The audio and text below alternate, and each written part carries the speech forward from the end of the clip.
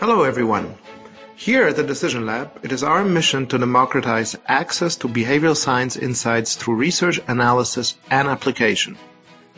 Since launching in 2014, we've become one of the leaders in this space and have worked with organizations such as the World Bank, the Skoll Foundation, and some of the largest financial institutions in Canada and the United States. My name is Jacob Rusenek. I'm a senior consultant at the Decision Lab, and I will be your host today. Prior to working at the Decision Lab, I've been part of a team that spearheaded early efforts to establish a behavioral science unit at the World Bank in Washington, D.C. It is during this period when I had the opportunity to work with today's guest, Zeina Afif. As our listeners know, applied behavioral science has been growing intensely in the last 10 to 15 years.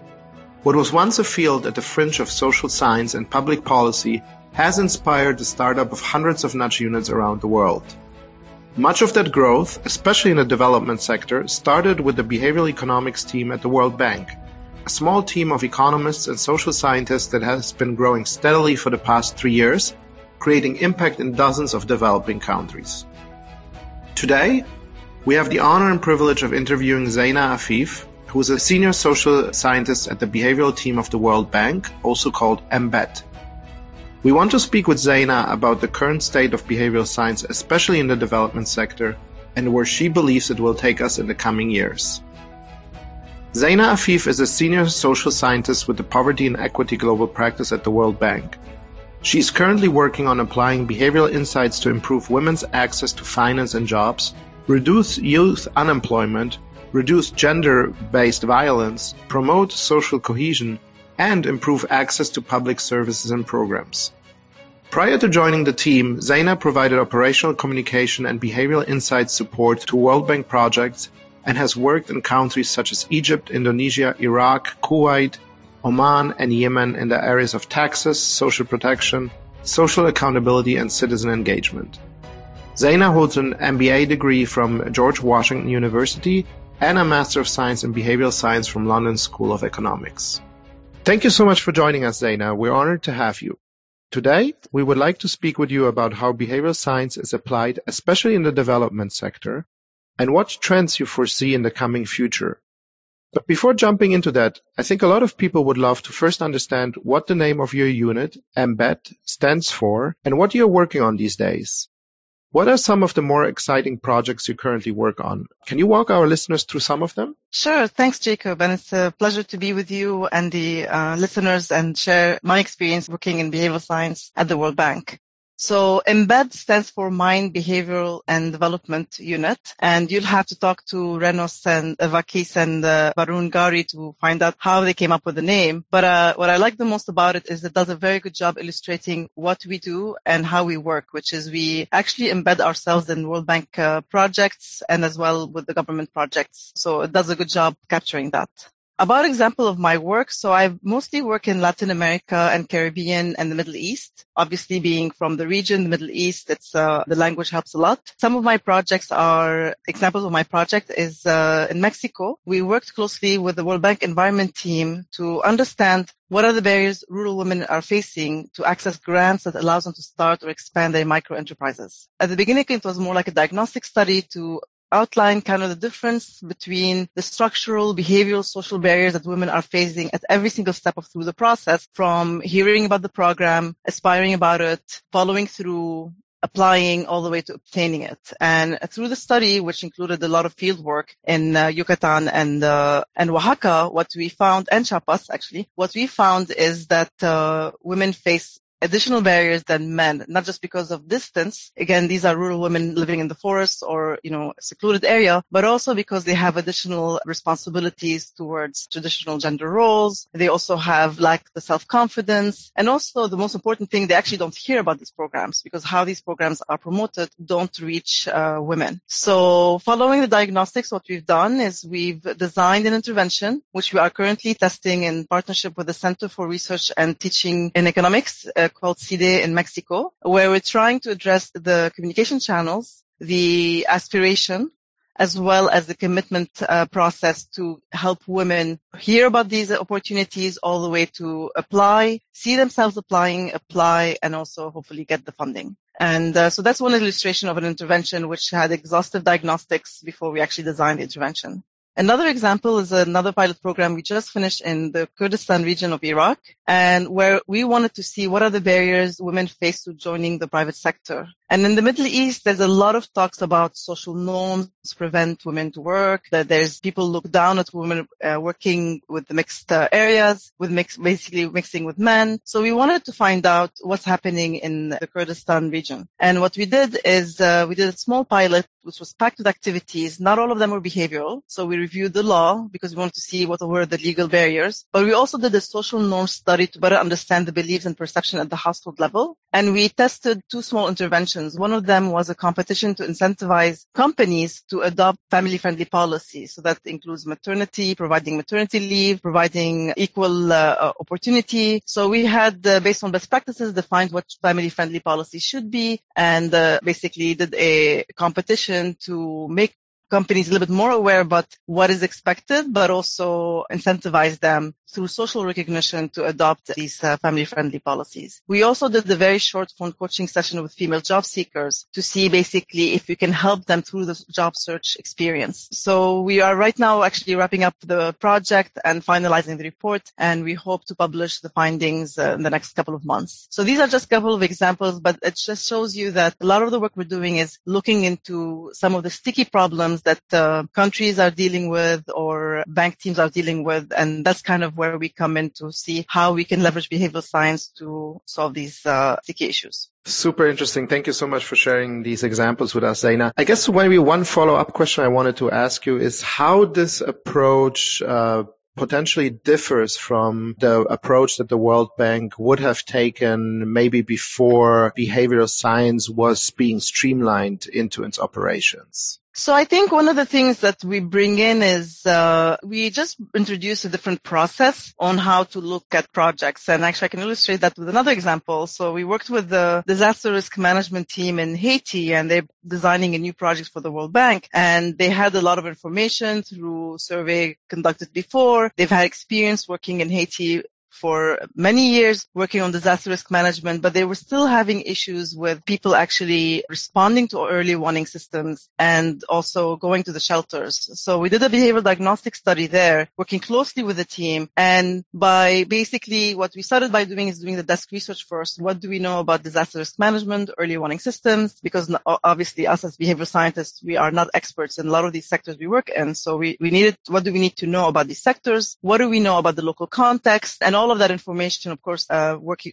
the team, the disaster risk management team has all that information, so it's very helpful. But we also started looking into, okay, what does the behavioral science literature tell us about risk behavior, about why people respond to, how they basically respond to risk situations, especially when they are uncertain, such as like with natural disasters. And what we did after we did the desk research, we conducted extensive field interviews and focus groups, and we were able to get a picture. And through that, we basically walked the team through the journey map of what the households typically go through, from hearing about the early warning system all the way to accessing the shelters. So what are the different barriers through their journey that they experience? And what we were able to do is look at the problem not just from the citizen point of view, but also what's happening with the different key players, such as the central government. What are some of the issues there that are not working, that's basically feeding into this problem? And then we looked into the local government. What are some of the systems put in place there are not working well, and why? And the problems we identified, again, they could be structural, they could be behavioral, they could be social. So we really don't know what we're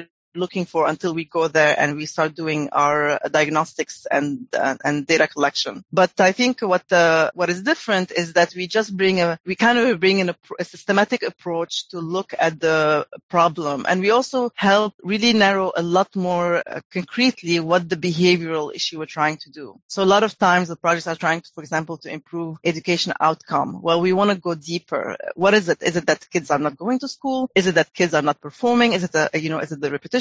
Within the repetition, why is there high repetition? Is it that they're not studying? So we really try to tackle very precise the actual behavior that we are trying to change that can lead to the outcome that the project is trying to achieve. The World Bank Group has been the first large multilateral finance institution that embraced behavioral science to the degree that it has. And you've been one of the first social scientists within this institution that decided to support the growth of the field. Can you tell our listeners what motivated you to embrace behavioral science and how you went about helping to streamline it across the institution? And with that also, what were some of the largest challenges you may have encountered throughout this journey, and how did you go about solving those? Before I got into the whole behavioral science field, I think it was 4 years ago, I was working with the governments on strategic communication. So basically what I did is I worked with within the project of the World Bank on supporting the government and building the capacity on communicating on reforms, new programs, or even improving existing programs. And when you talk about strategic communication, we're not just talking about outreach. We're talking about the whole process, which is from the partnerships, from internal building the right partnerships, the internal communication, engaging with all the stakeholders, looking into the risks. So before you even decide what to do. And what I realized is after doing this for a few years is while people did want to communicate and increase awareness, when we started talking about changing behavior, communication just was not enough. You can provide as much information as possible, doesn't mean people will change their behavior. And I started researching to see basically what evidence is there around behavioral change interventions, and that's where I stumbled on the work of Dan Ariely, Richard Taylor, Cass Sunstein, and Daniel Kahneman. And after that, I pursued the master's in behavioral science at LSE. But really, I think I was lucky that I got into the field right when the bank was publishing the World Development Report 2015 on mind, behavior, and society. So there was a momentum and interest in the institution. And I happened to be working at that time for a senior director who was personally very much interested in the topic. And that also gave me the chance to meet other people in the institution, such as Oscar Calvo Gonzalo, Renos Vakis, Varun Gauri,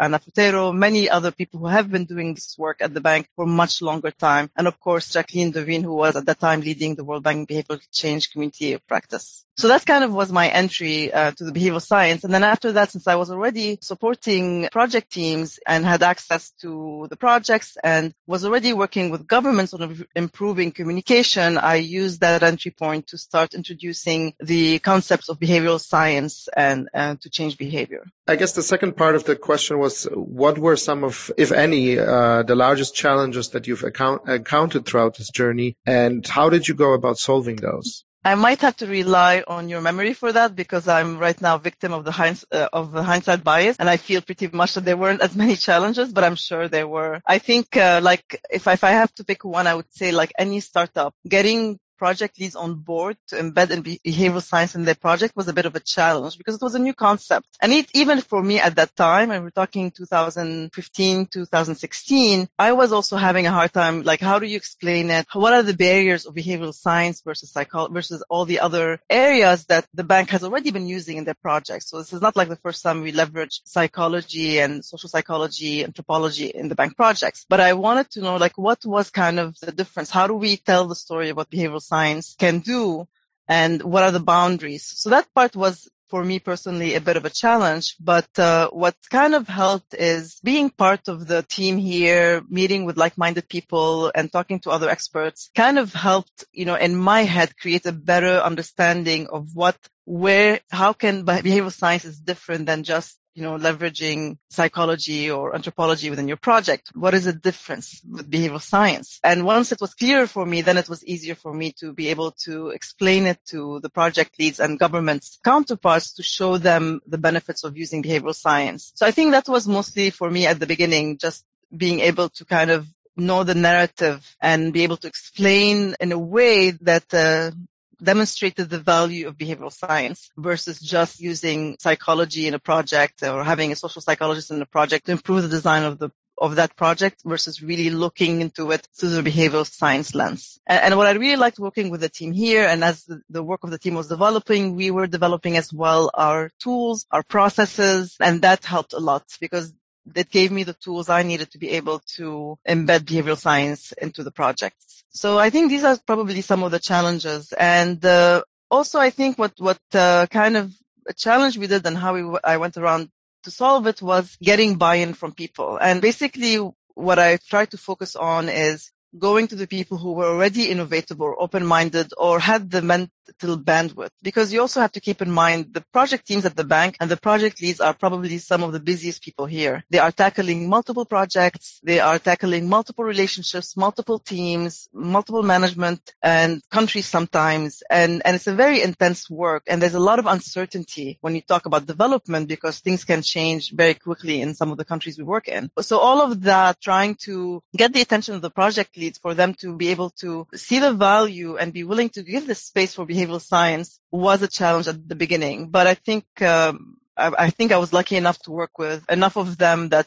took a chance on me and kind of gave me the space to explore, which allowed me to dialogue with the governments and demonstrate for them why this could be helpful for them, but also demonstrate to the project teams how behavioral science can improve the project design. So I think the one thing was like convincing people to do RCTs, convincing people to test really clever interventions. I didn't feel that was the best way to come in. The best way for me to come into the project was telling them, tell me your biggest problem and let's see if we can use behavioral science to solve it. I guess a lot of people are curious, especially in the context of the World Bank and how behavioral science has been embraced. I mean, there is probably this underlying assumption in many people that the field in itself sometimes is maybe challenging a little bit, or certain sub aspects of the field are challenging kind of the rational actor model that a lot of the, let's say, more classic economists have been trained in. So I guess when I was asking you about the challenges, I also wonder if you've ever been running up against kind of fundamental, kind of philosophical differences between the approach that behavioral science is advocating for and maybe the training that a lot of the World Bank economists have been receiving. Now, I know that there's a handful of economists like the ones that you've mentioned who definitely embraced the field, but are there also people within the institution who kind of are maybe a bit more cynical about it or say this is really nothing new, or even go as far as dismissing it because it doesn't necessarily fit their theoretical frameworks? That's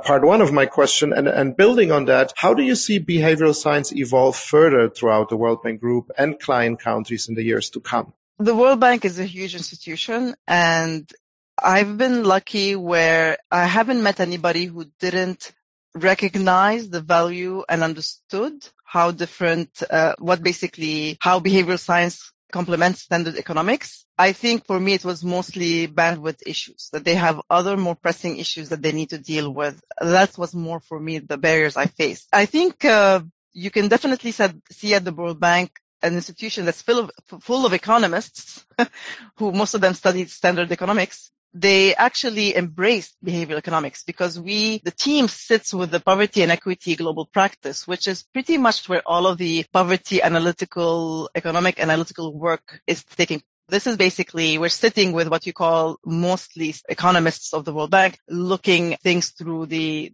economic analytical lens, which is very different than, for example, if you're looking at the people looking at health and looking at other sectors. So for me, it was actually a pleasant surprise, and I would have never bet the unit will end up in the poverty and equity global practice. I always thought it will end up being with the social development or with the research, because these were more open or closer departments. So when the team ended up being here, this for me demonstrated the commitment the institution had towards the field. Now, the second question you had was about the future. Yes. How do you see behavioral science evolve further throughout the World Bank Group and client countries in the years to come? So the interesting thing is, like, we're a team of around 10 people, and but of course we have extended teams help working with us. I think what's interesting is we're all learning on the different approaches, and so you have some of our projects we are replicating the tax compliance with different variations, not just relying on social norms. We're also doing like the growth mindset,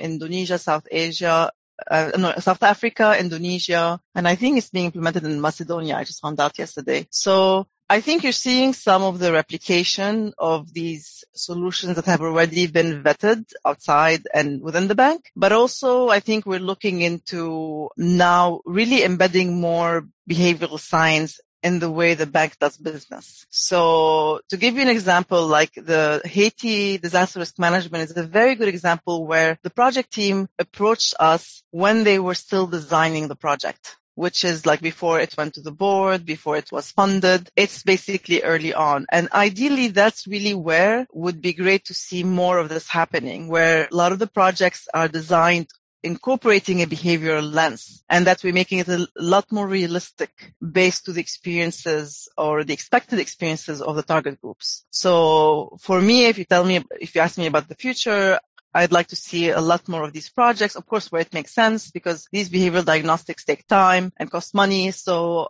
I think for me, like, the value will be to see more improving the design of the projects. And in doing that, you also build the capacity of the project teams to understand the behavioral approach as well as the government. And maybe in 5 years, 10 years, we won't need to even talk about a behavioral approach. The projects are automatically designed that way. So that's kind of what would be what I hope to see in the future with behavioral science. And then you continue doing, of course, experiments where we can do experiments to test some of these solutions and then build on the literature that's right now growing in the field. So if I heard you correctly, you're saying that one way of how this could evolve is that it's not in essence kind of an add-on or almost like a separate approach, a new approach, but it becomes kind of like the way to do business, the way to do projects and things within the policymaking world.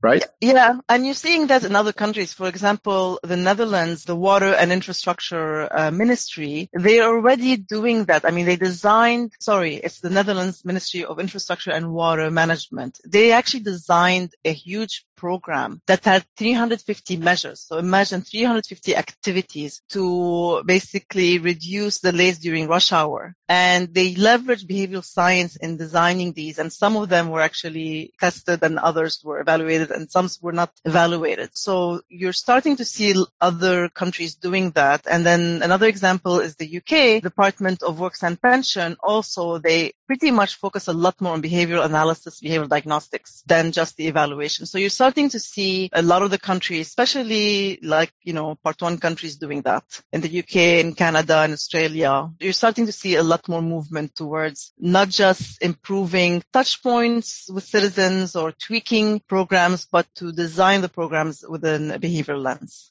Okay, so now I'd like to shift gears to talk about the application of behavioral science in policymaking. So the World Bank Group has obviously a strong global reputation because it applies a rigorous academic approach, or often academic approach, to policymaking. So this is obviously something that can be very beneficial for client countries and governments that request the World Bank services, but it also comes with some challenges. So at times we hear that behavioral science is embraced by project leaders, whether within or outside of the World Bank, and government counterparts because it provides fresh, new, and sometimes maybe in a way quicker or less complicated perspective than classic economic models have done in the past. But we also hear that units don't have the needed luxury of time and budgets to conduct complex randomized controlled trials every time. Yet they still want to apply behavioral science in a rigorous manner to their projects. So what do you think, Zeina, are the biggest challenges for an organization looking to apply behavioral science in an empirical manner, and how can these be tackled? That's a very good question, and that's something we discuss also internally in the team, because we're not a research institute. We are here to support development and support countries in investing in development and improving the lives of their people. So, if you ask me what is the number one priority, is not to conduct randomized controlled trials, but it's actually to design really good projects that can be as effective and efficient. But then how do we know they are? And this is where I would say that, so when we do the diagnostics, for example, we come up with 8 ideas. And some of these ideas could be automatically implemented and are not possible to conduct an RCT on. When you're doing, for example, an intervention for improving contact-based interventions within areas where there's intergroup conflict, you cannot say, I'm going to choose this kid, but this other kid is going to go to another program, or I'm going to choose these cities. So sometimes it's very hard to conduct an RCT in some interventions, but it doesn't mean we don't do them. We just try to find ways that we can evaluate its impact as much as possible, even though it may not meet the golden standard of RCTs. But then there are times where you could do an RCTs, or you could, instead of looking at it as an RCT, it's an RCT, but within a phased approach. So the whole thing is we tend, as when I put my researcher hat on, evidence. I want to test this. I want to do an RCT. That's what I think about. But when you talk to clients, what they really want is to solve the problem. And a lot of times you can't tell them, I'm going to give this person this solution, but I'm not going to give it to the other person. For them, they see there's ethical issues there. So the idea is to work with them on where does it make sense to conduct an RCT, where it doesn't make sense, and where we have to use other ways to evaluate the impact of the project to see if there's any difference, even though it may not meet basically the standard of the golden standard. So this is basically what we've been tackling. And so it's not been, I don't really see it as a challenge. I just see it as more like a conversation, because at the end of the day, it is expensive and time consuming to do randomized controlled trial. And when you are in the field, so this is not a controlled lab or controlled area, like also a lot of the countries part one, you have a lot of resources. A lot of these countries, you have implementation issues you haven't even thought about you're going to run into that can even affect the RCT. So there's a lot of other additional challenges that come into conducting an RCT in some of the developing countries. So the idea is, how do you design? When do you design it? Can you use A/B testing? Is that good enough to give us some information? And out of all of the proposed solutions, maybe we try to do an RCT for a few of them. But at the end of the day, the way I see my job is to kind of help bank teams and the clients to design more human-centered projects. And if I can quantify it, if I can evaluate it, great. But that's kind of, for me, a secondary.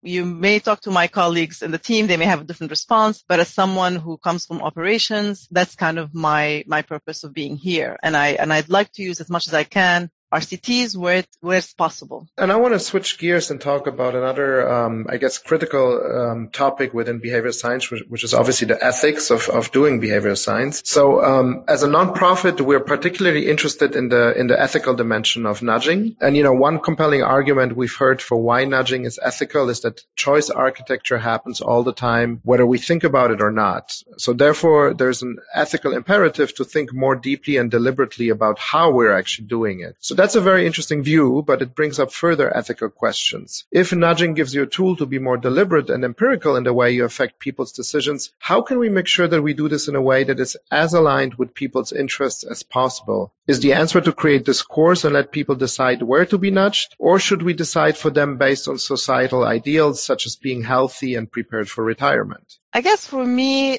the way I look at a lot of the ethical issues is, and that's kind of the test I take whenever we're designing intervention, is if we told all the participants exactly what we were doing and why we were doing it, would we not do it? Let me see if I can rephrase this better. If basically we were completely transparent with the participants or the target group of what the intervention is, what is its intention, would we still do the intervention? And if my answer is no, then for me, then there's an ethical issue here. But if we can be transparent over the interventions to let people know why we're doing this and how we design this intervention as well. I'll use another example. We're doing this intervention in Baghdad in Iraq to help low socioeconomic status families keep their kids in school. And there's a conditional cash transfer that we're piloting, and we wanted to with a behavioral intervention. So we surveyed the parents, and what we found is parents wanted to send their kids to school. They wanted their kids to stay in school. They wanted their kids they had high aspirations for their kids. But the reality is the parents themselves barely finished primary school. When you look at the community level, literacy is low, and there's also a high dropout rate. So the likelihood for the kids to be able to stay beyond primary is low. So what we did, instead of trying to convince parents about why they should keep their kids to school, what we did is intervention actually focused on helping parents talk to their kids, explain to them how it's important to stay in school, what they're going to get out of it. So we basically did this booklet that has growth mindset, grit, goal setting to help parents help their kids in basically staying in school, which includes, doing well and dealing with challenges and potentially failure, because the repetition rate is at 50%. So this is where, our intervention was not to, our intervention there is help parents do what they want to do for their kids, which is to get them to stay in school longer. So again, we try to find interventions that are more aligned with where people are. And this is something that gets very tricky also when you start talking about social norms, because people think that you want to change the social norms. But in some of the work we're doing in the Middle East, what we want to do is, majority of people believe that it's okay for women to work in the private sector. We want people to know that everybody else feels that way. But what we found is, for example, that women were expected, 85% of working women were expected to be home before 5 p.m., and we're not here to come and tell them women have to stay till after 5 o'clock and men have to be more involved. Yes, this is great, but these are very strong beliefs, and it's not our place to tell them they have to change. But what we can do is make it easy for the families that want to be able to have work a little bit later than 5, have childcare support, have the support mechanism that allows them to work. And then eventually, if this norm changes, it changes. But what we're not here is to basically say, no, women have to work till after 5 p.m. and you have to change, your role in the household and play a more active role. What we want to do is we want to help society transform as it is transforming organically, but maybe a little bit faster, by highlighting some of the positive norms and ensuring that there's a support system there to allow the individuals do what they need to do, whether it is for women to work and have childcare support, whether it is to facilitate the job search experience so they can actually find a job, even though it may take 8 months. So we help them find a job and not give up,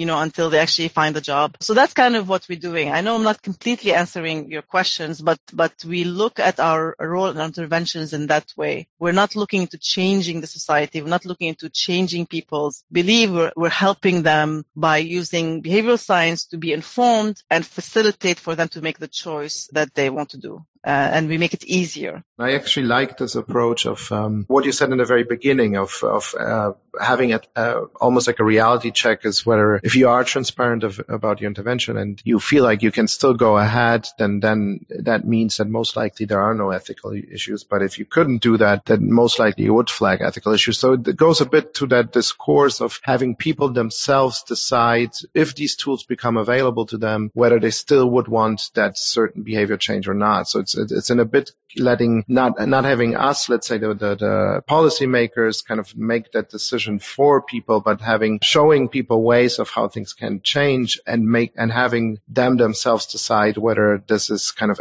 ethically aligned or not. It actually takes me back to one of my first interviews that I conducted in this series, and I think it was David Halpin from the PIT who said that they even go as far as developing now these crowdsourcing platforms before they make any policy interventions, where they actually kind of run a census, if you will, on a certain population sample to figure out whether, that community wants this type of intervention or not. So even it takes it even a step further in terms of really having the beneficiaries make that decision on whether this is ethically defendable or not. So very, very interesting perspectives. And that's great. That's great they're doing that. Right.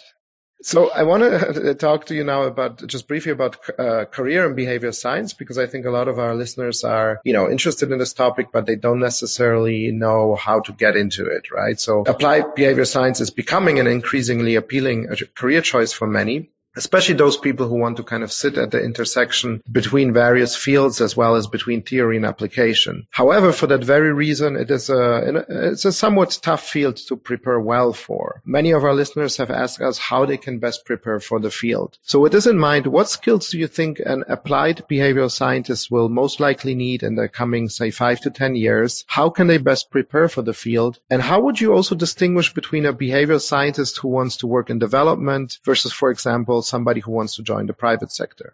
So I hope the requirements would be the same, but for private sector versus development, that's more my idealistic view, even though the incentives are different. But I'm hoping that the private sector incentives would change a bit to support the society they're working with. And I'll give you an example in a bit about this. But let's talk about skills first. Social psychology, anthropology, design thinking, research skills. These are all very important skills to have. And you're going to have people who have more in-depth experience in one. You're going to have people coming from the economics background and they have very strong research skills. You have others that have, really strong social psychology or anthropology skills. What I would add to it is really strong communication skills. And one really is an important skill for me. I would say empathy. And I think for us behavioral scientists, this is probably one of the most important skills that we need to have. And it's empathy and our ability to put ourselves in the shoes of the different audiences. So we're not just talking about the citizen, but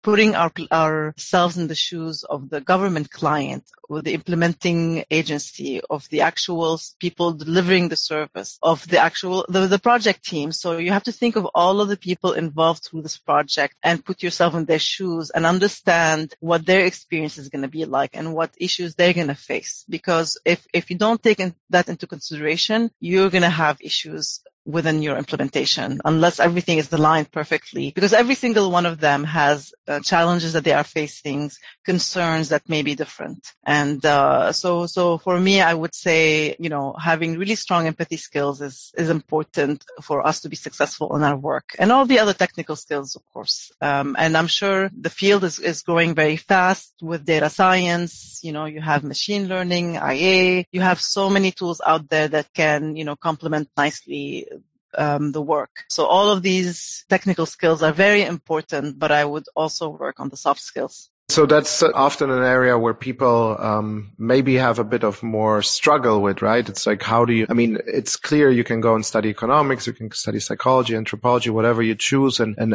any of these fields can lead for you to a career in behavioral science. But how do you hone in? Do you have maybe some tips for our listeners how you can hone in on, working on these soft skills like empathy or, ability to relate or ability to build more of a trustful environment, which maybe are not things that you can just learn from a school curriculum? I think, a lot of it goes about self-awareness. The more aware you are of yourself, the more aware you are of how you react to things, your ability to listening skills are very important. So I think starting by yourself, we ourselves are biased. We ourselves have mental models, and we also have huge blind spots. And I think just starting off from that point, knowing that every single one of us, even experts in the field, have blind spots. And that is the first step to recognize that, the way we see the world, the way we are interpreting things may just not be the way things are. And it really just then comes to listening and observing and delaying judgment or interpretation to whatever you are observing and whatever you are listening to until afterwards. Because a lot of times, again, when you are, listening, you're judging, you're relying on system one and how you are interpreting the information. So really to listen without judgment and taking everything in first before starting to analyze and think through the interpretation. That's the information that would be kind of the first step. But a lot of it is around, I would say, self-awareness. The more you are aware of yourself and how you react to things, the more you can hone in your bias, your understanding of your own biases, and you're really able to look at things from the different perspectives and not just from your point of view. Got it. Thank you. That sounds like great suggestions and great advice. So I wanted to, now that we're coming closer towards the end of our recording today, I wanted to ask you about behavioral science, especially as it's shifting a bit more gears into the private sector recently. So the recent trend of applying nudges to improve policies and decision-making processes started mainly in the public sector. So your behavioral team, Embed, was one of the first movers. And then we had quickly nudge units at other public multilaterals, such as the OECD or the United Nations. And then obviously also other governments, notably the US, Germany, Singapore, Peru, and others, who started building their own behavioral science units. So today, partly thanks to your efforts, a lot, if not most governments employ at least one or two behavioral scientists in their administration. So nudging or applied behavioral economics seem to be best suited for affecting public policy. However, after observing the success of nudge units across governments, an increasing number of private sector companies are now also following suit and are building their own nudge units. It's actually happening in extremely fast pace right now. So what is your take on the private sector's increased appetite in applying behavioral science in their businesses, also giving the ethical conversation that we had earlier? And where do you see behavioral science evolve, especially in the private sector in the years to come? First thing, just to clarify, I think that OECD, EU, and UN and others, we've all been thinking of behavioral science, I think, simultaneously. So thank you for the credit of us being among the first. But I think actually it was pretty much all these countries, a lot of these international organizations have started, IDV as well, have started thinking and incorporating behavioral science in their work differently. So I think that the nice thing with this field and also the knowledge sharing among all these partners has been critical. I mean, we had different sessions with OECD, different sessions with the EU, with different groups, with the government, different government entities, and that knowledge sharing, which is something that I love about this field, is what's making this field even stronger. And so I just wanted to make that clarifying point, because I don't think we would have been where we are now if you hadn't had so much sharing among all of the different organizations and leaders in this field, because we all were able to learn from their experience and grow that way. So that's just one note about where we came in within the whole field. Because you may be familiar with the report we just published, profiling 10 countries that have how they implemented behavioral science. So it's, the behavioral science around the world. So this is, for example, a project that took 3 years before we actually finalized it. But we learned so much from having talked to EU and OECD and the different units. So BIT as well, IDs 42,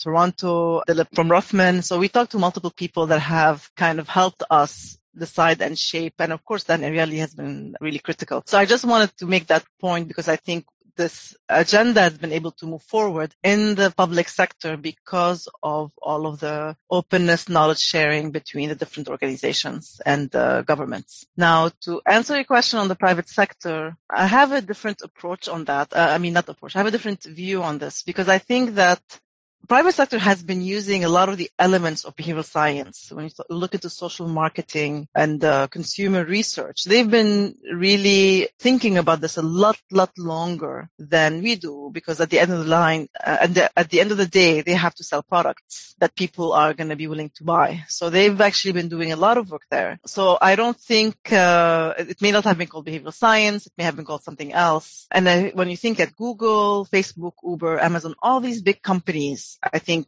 you can definitely, you can see from their approach a lot of the tactics and characteristics of what we call nudging and behavioral science today. So I think this is really being used, regardless what the title is. So the question I think more is, do smaller businesses and middle-sized businesses start benefiting from such behavioral science? Because they may not be able to afford social marketing companies and big companies, or they may not have the resources, but maybe the smaller and medium-sized companies would benefit from behavioral science, because that way you are really focusing a lot more on the specific behaviors you're trying to address. And this is where, for me, like you talk about ethics, it kind of becomes a bit an issue. Like if you're a food company, your priority is the bottom line. Your priority is to sell as much product. And keeping basically your products cheap. So the use of sugar, the use of fructose, for example, is one of the best strategies you have. But that's the worst thing for people, especially with the rise of diabetes and then NCDs, non-communicable diseases. So how are we using behavioral science there? How can behavioral science help our,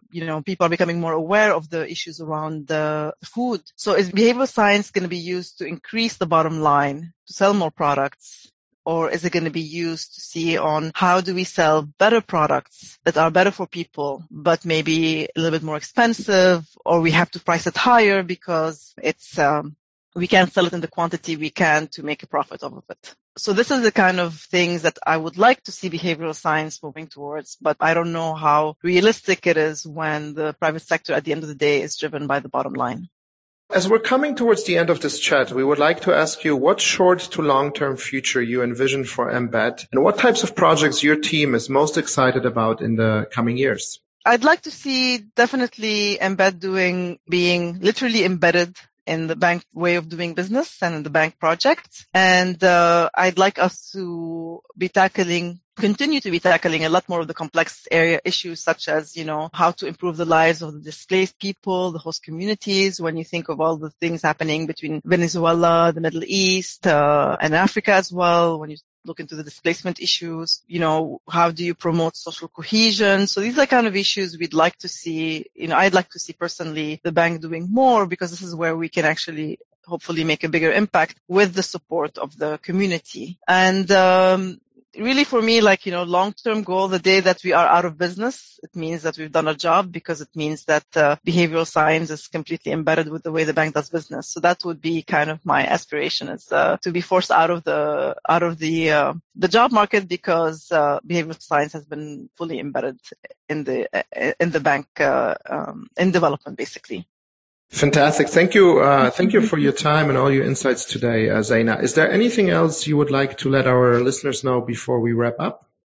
No, this is very much appreciate this opportunity to talk to you and chat with you. And these were really excellent questions you had me think about. And now I need to do a little bit more reading on the private sector. My advice would be is continue learning, continue sharing, because I think as we all share what we are learning, and not just the successful intervention, but also the interventions that are not working, this is how we can move this agenda forward. Thank you, Zeina. The pleasure is definitely also on my end. This was a fantastic and very, very insightful conversation. So I want to thank you once again for your time and wish you and Embed all the best for 2019 and beyond. This was the 7th of a series of podcasts conducted by the Decision Lab with behavioral science experts working across various industries. We hope it provided some fresh and valuable insights to you about the current state of the field and upcoming trends. If you would like to receive our newsletter or simply want to get in touch with us, or potentially have interest in being interviewed yourself for a podcast in this series, please visit us at www.thedecisionlab.com.